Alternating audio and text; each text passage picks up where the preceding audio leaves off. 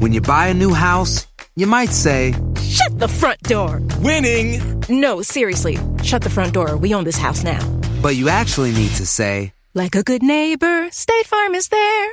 That's right. The local State Farm agent is there to help you choose the coverage you need. Welcome to my crib. No one says that anymore, but I don't care. So just remember, like a good neighbor, State Farm is there. State Farm, Bloomington, Illinois. When something happens to your car, you might say,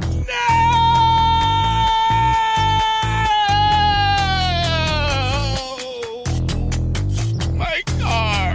but what you really need to say is something that can actually help. Like a good neighbor, State Farm is there. And just like that, State Farm is there to help you file your claim right on the State Farm mobile app. So just remember, like a good neighbor, State Farm is there. State Farm, Bloomington, Illinois. Explicit content is found in this episode, so listener discretion is advised. And I want to make an additional disclaimer. In today's episode, we will talk about murdered members of the LGBTQIA community. Every attempt has been made to be culturally sensitive and to use correct terminology. Any errors are completely unintentional.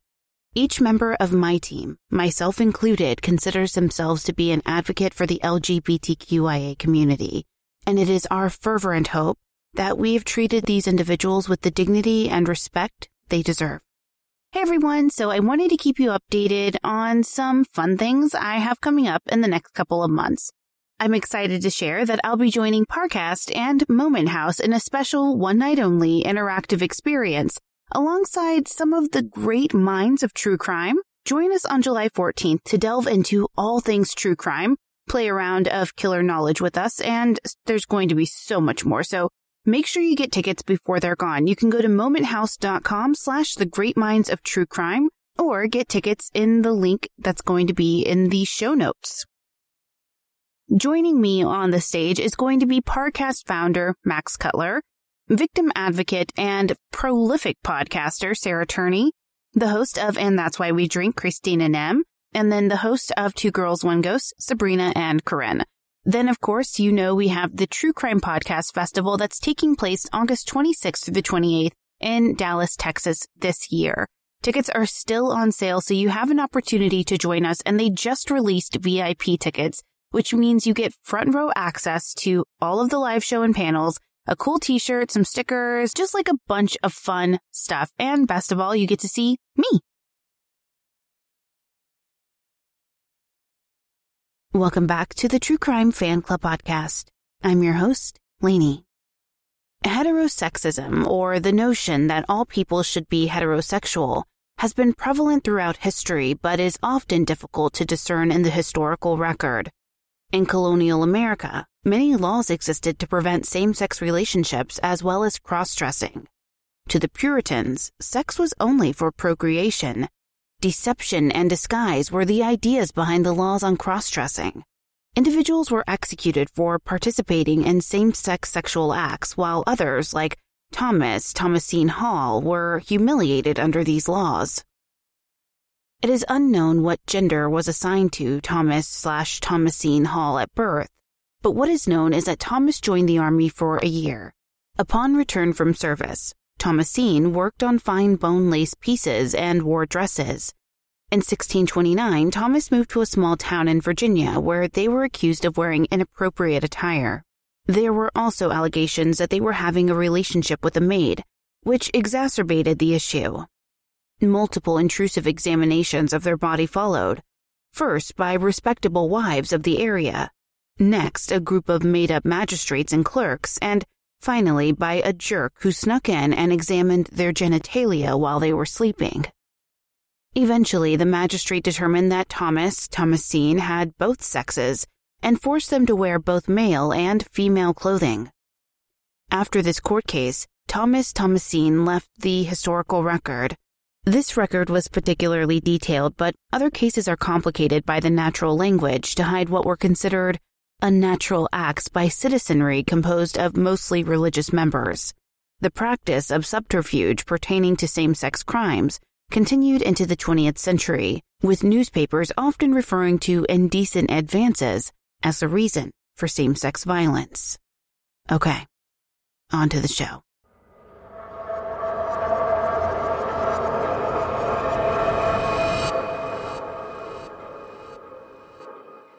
On May 20th, 1976, just as dawn was breaking along Interstate 80 in Newton, Iowa, a motorist spotted something that looked like a person lying on the side of the road, just feet off the pavement.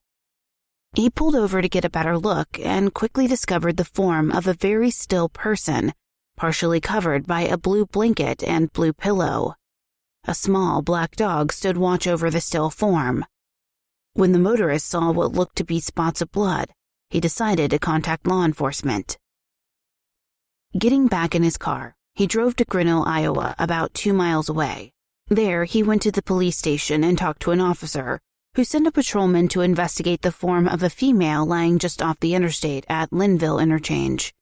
When the officer arrived on the scene, he notified dispatch that the woman appeared to be dead and did not appear to be the victim of a motor vehicle accident or any other type of accident.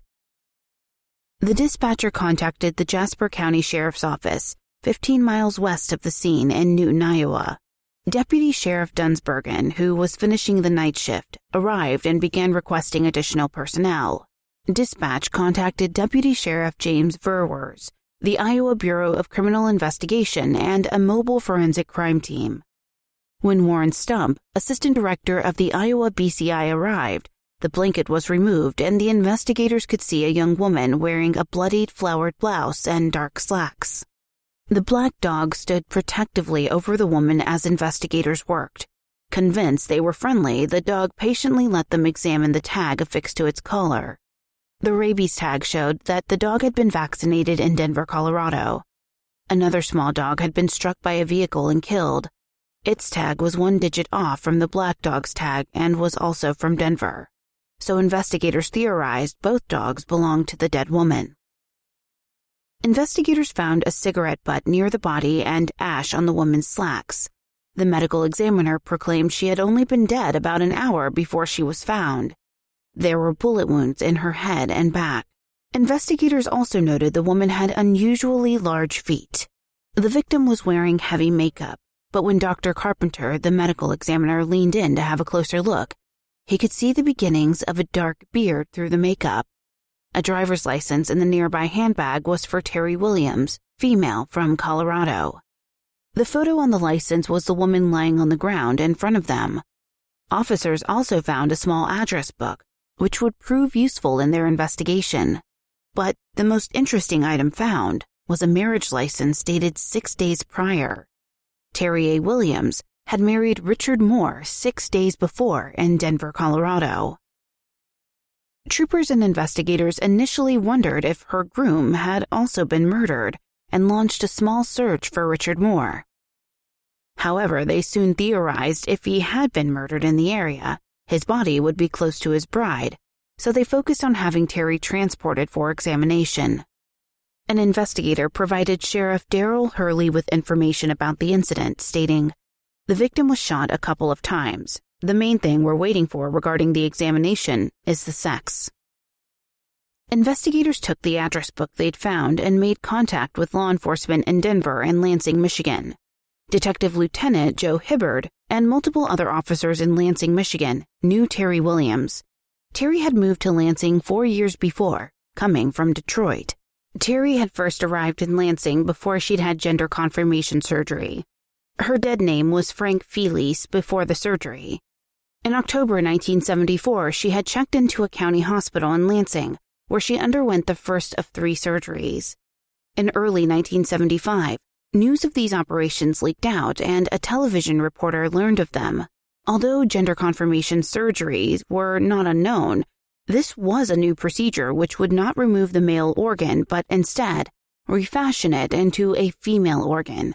This intrigued the reporter, who made contact with Terri, who was hostile towards him, threatening him if her name was released. The reporter assured Terri her name would not be released, but interviewed multiple other people, including a Michigan state legislator who was incensed that public funds would be used in such a fashion. This legislator was not the only state politician to question the use of these funds. When an appropriations bill for a medical school was brought up, many voted against it, not believing the medical school or instructors there should participate in these surgeries. The reporter went back to Terri's after the final operation and noted that she looked completely transformed. A young man arrived during their conversation, and Terri introduced him as her fiancé.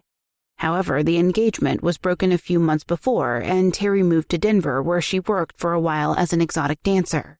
It was there that she met Richard Moore. However, these are not the reasons the Lansing police were familiar with Terri. During her time in Lansing, she'd had a roommate who confessed to her his involvement with a triple homicide in Florida. This information led to an arrest, a conviction, and the death penalty. Detectives in Lansing soon reported back to the investigators in Iowa. Terri and her groom had been in Lansing, staying with friends for several days. They had departed, and their friends assumed they were heading back to Denver. They had been driving a red Mercury, which was noted in Terri's address book, along with the license plate number. Terri had told friends in Lansing if they did not hear from her in 2 days, to call the police. She was afraid her new husband was going to kill her. The couple had fought frequently while in Michigan, and one night, Richard told one of the hosts he was going to blow her away. The Denver police were informed of the type of vehicle and license plate and asked that they keep an eye out for it.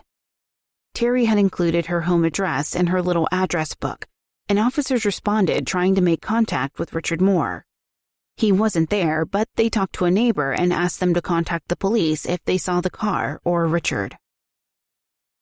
Meanwhile, the preliminary autopsy report was released to the investigators. They were not shocked to see the cause of death was gunshot wounds from a .22 caliber weapon. The medical examiner also added that although born a male, the victim was legally and medically a female. At around 12:30 in the morning on May 22, 1976, Denver police received a call that the red Mercury was in front of Terri's home. Officers arrived to find Richard Moore in the driveway, holding a small suitcase. He could have been unpacking his car or packing more in his car to leave again. They found a .22 caliber Magnum revolver in his car. It was later determined that it was the murder weapon that ended Terri's life. Richard Moore, aged 26, told police he had dropped his wife off in Chicago on Wednesday and had not heard from her since. Richard was the son of a retired Army major. He waived extradition and was transported to Iowa. Richard's father later testified that his son had been an exceptional athlete in high school, earning a scholarship to an unnamed Colorado college. However, his son dropped out of high school in his senior year, later earning his GED. His son became withdrawn and began neglecting his appearance. He attended 2 years of college but dropped out due to low grades and growing mental health issues. During his trial, Richard told the court about a jail fracas he had been involved in on Wednesday, February 16, 1977. Richard's version of events differed from the jailer's version. The jailer said that Richard said, "They're not going to lock me up. I'm going to get out of this jail if I have to kill you." Then Richard wrapped his hands around the jailer's neck and stuck a thumb in the jailer's eye. The judge ruled that Richard needed to be handcuffed and shackled during the remainder of the trial. During the trial, a psychiatrist stated he had examined Richard Moore and found he had schizophrenic tendencies and was also insecure about his own sexual identity. The psychiatrist said if he found out that his wife had been assigned as male at birth, then had gender confirmation surgery, it would likely set him off. After several days of testimony, the jury found Richard Moore guilty of first-degree murder, which carried an automatic life sentence. On Monday, March 21, 1977, this sentence was confirmed. In 1980, however, a new trial was ordered for Richard Moore because he had been removed from the courtroom during his original trial for outbursts. A year later, the appeals court upheld his original sentence, stating that the judge was warranted in removing the defendant from the courtroom. In 1991, he wrote a letter to the circuit judge which read, "Before my trial, I was sentenced to death. I was in my cell in the jail in Newton when I was sentenced to death. The FBI states in some paperwork that the invasion of my privacy is unwarranted. I was removed from my cell and operated on. I want my head and body returned to me. I want to know about any injuries, wounds from criminal violence I received prior to surgery. My brain may have been taken out of my head and put in this head. This head was then sewn to this body. My medical records can prove the truth. Richard Moore, born on January 1st, 1950, entered prison at age 27 and is still incarcerated today. In an even sadder ending, Terri Williams was buried by the county. No friends or family attended her funeral. It's rather ironic how respectful the media, investigators, and the court treated Terri in death. Most trans victims are misgendered by the press and treated derisively by law enforcement. For example, prior to the murder of Brandon Teena, Sheriff Lowe was very insulting and disrespectful to Brandon, calling him it and questioning his genitalia. Sheriff Lowe was sued by Brandon's mother and denounced by many of his fellow law enforcement officers.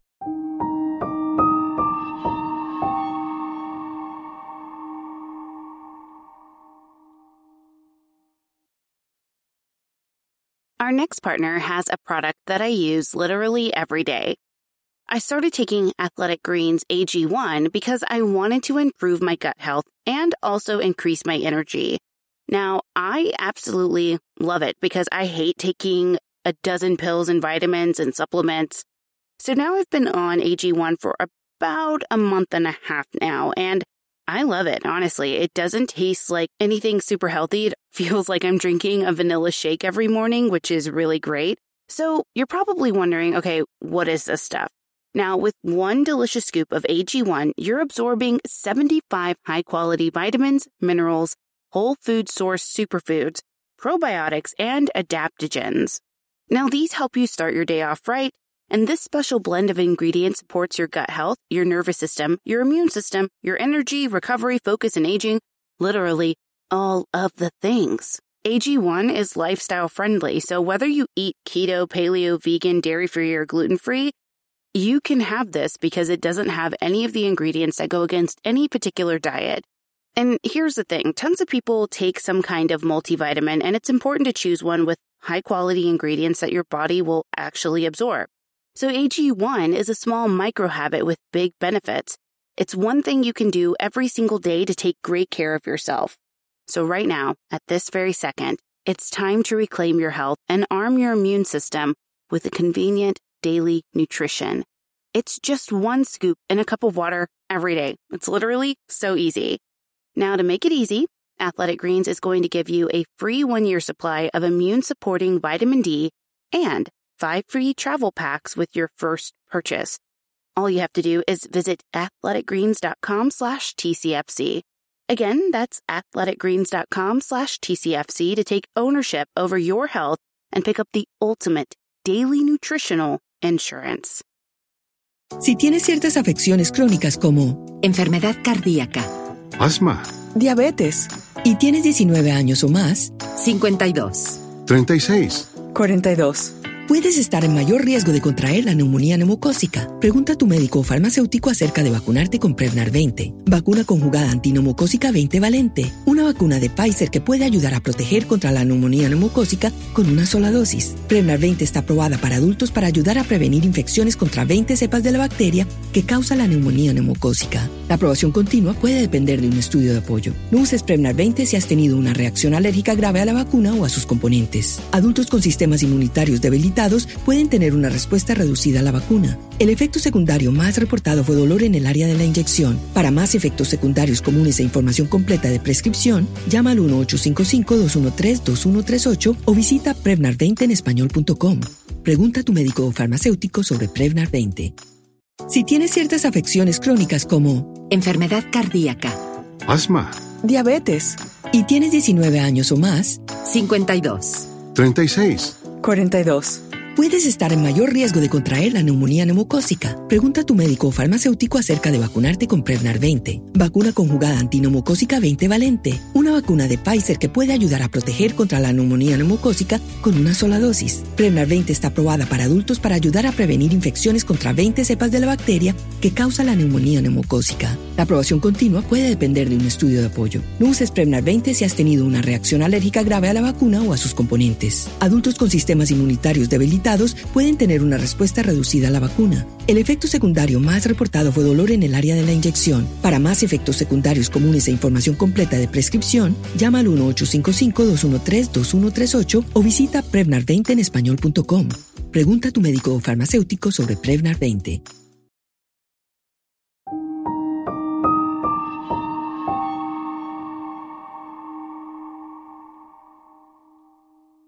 Conversely, an entire city turned their backs on almost 36 victims of arson a few years before Terri's murder.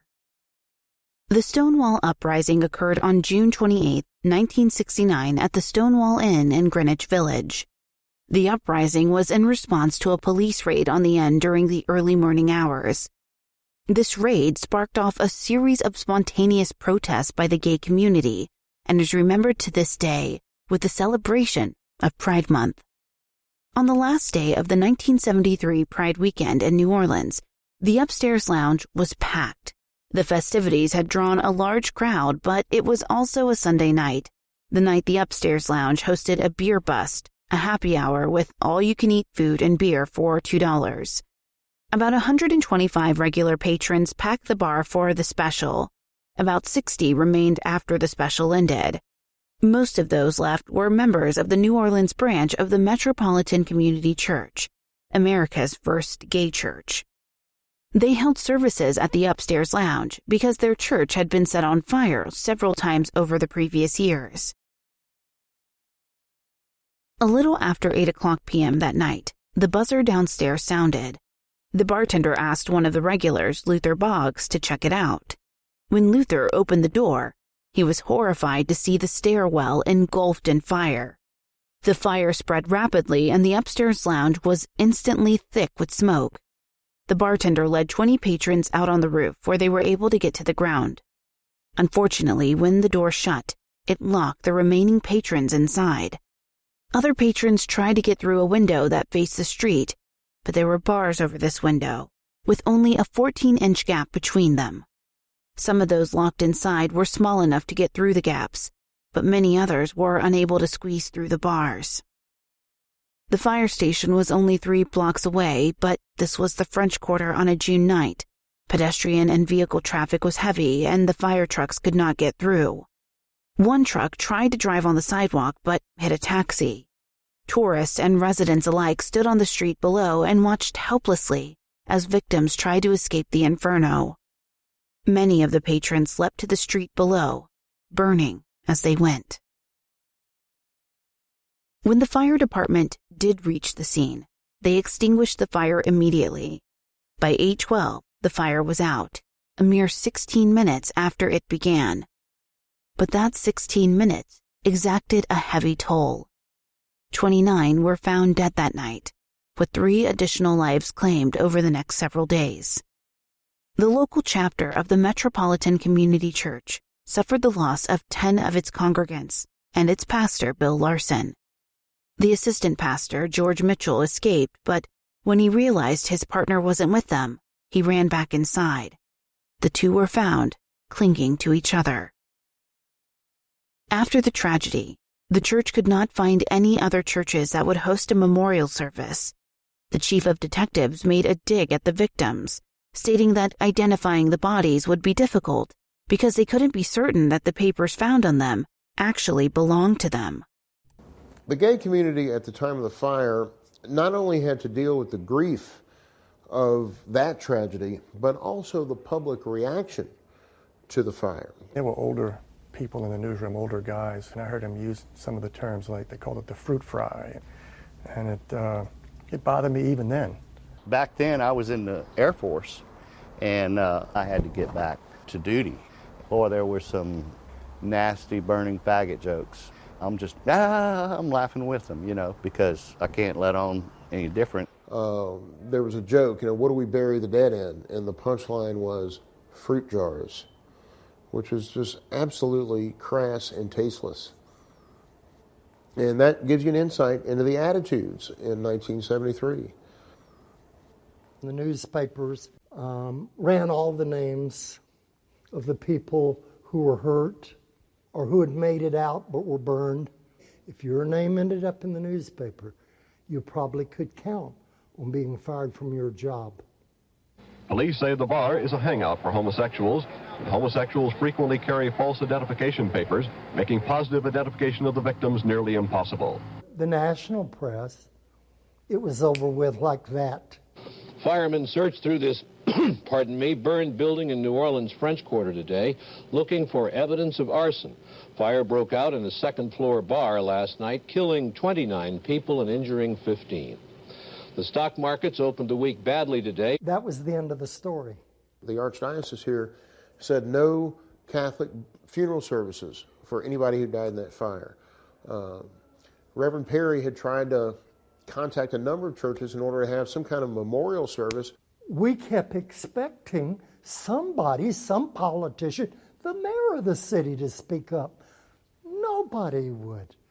Nobody. They ran the other way. The New Orleans police and the city officials just kind of were trying to brush it under the carpet, so to speak, to cover it up. The police department actually closed the case, quit investigating.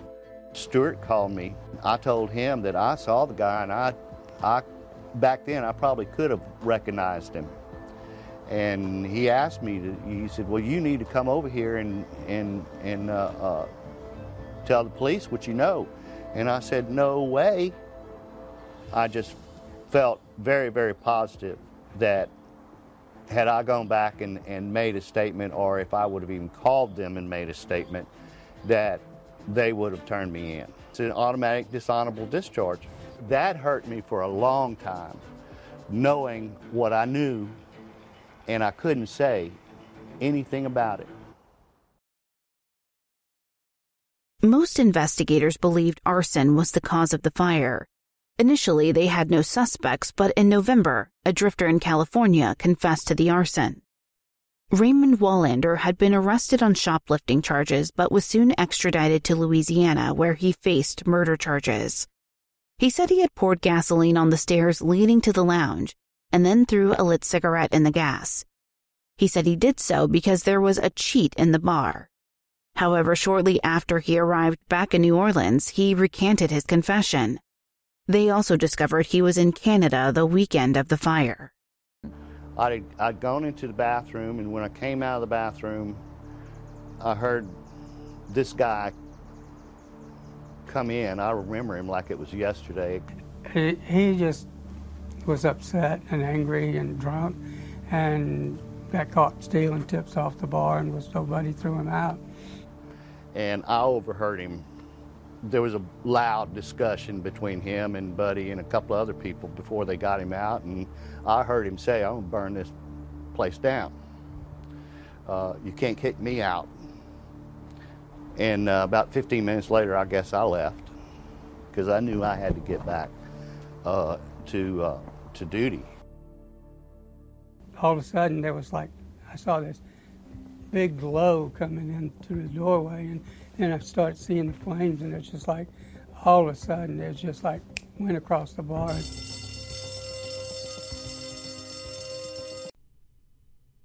Most consider Robert Nunez to be the arsonist. He had been in the upstairs lounge earlier that evening where he got into a fight with another patron. He was ejected from the club. Police tried to talk to him after the fire, but his jaw was broken in the physical altercation. Robert had a history of mental illness and was eventually arrested on suspicion of murder, but he escaped from psychiatric custody. Robert confessed multiple times to setting the blaze. He completed suicide in November 1974. Eventually, all but 2 of the victims were identified. Much like in the case of Terri Williams, many of the families did not want to claim the bodies of their family members who perished, and many of them had no services held. Unfortunately, our LGBTQIA+ friends still need allies to help them defend against discrimination. Even today, many cisgendered, heterosexual individuals believe that AIDS is a punishment from God for being gay. Violence against the transgender community is extremely high, particularly transgender people of color.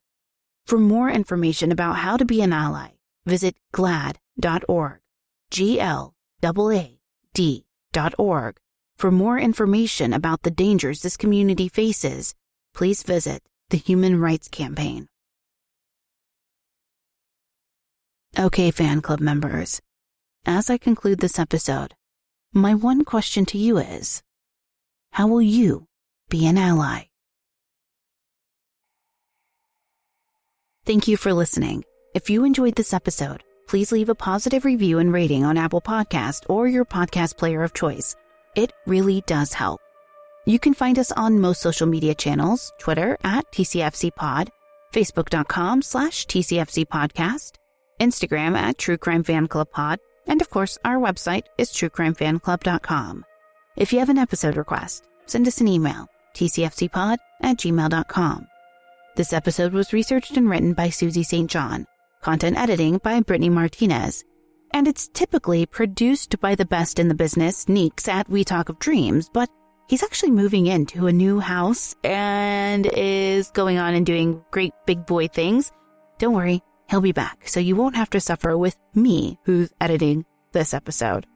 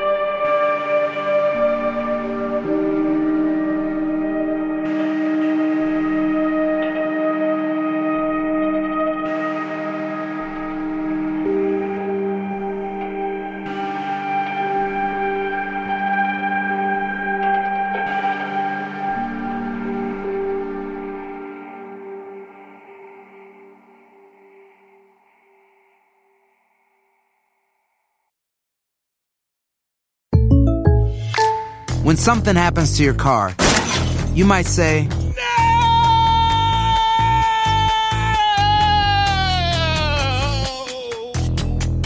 My car! But what you really need to say is something that can actually help. Like a good neighbor, State Farm is there. And just like that, State Farm is there to help you file your claim right on the State Farm mobile app. So just remember, like a good neighbor, State Farm is there. State Farm, Bloomington, Illinois. With the Lucky Land Slots, you can get lucky just about anywhere.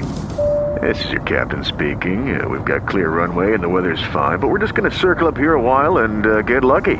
No, nothing like that. It's just these cash prizes add up quick. So I suggest you sit back, keep your tray table upright, and start getting lucky.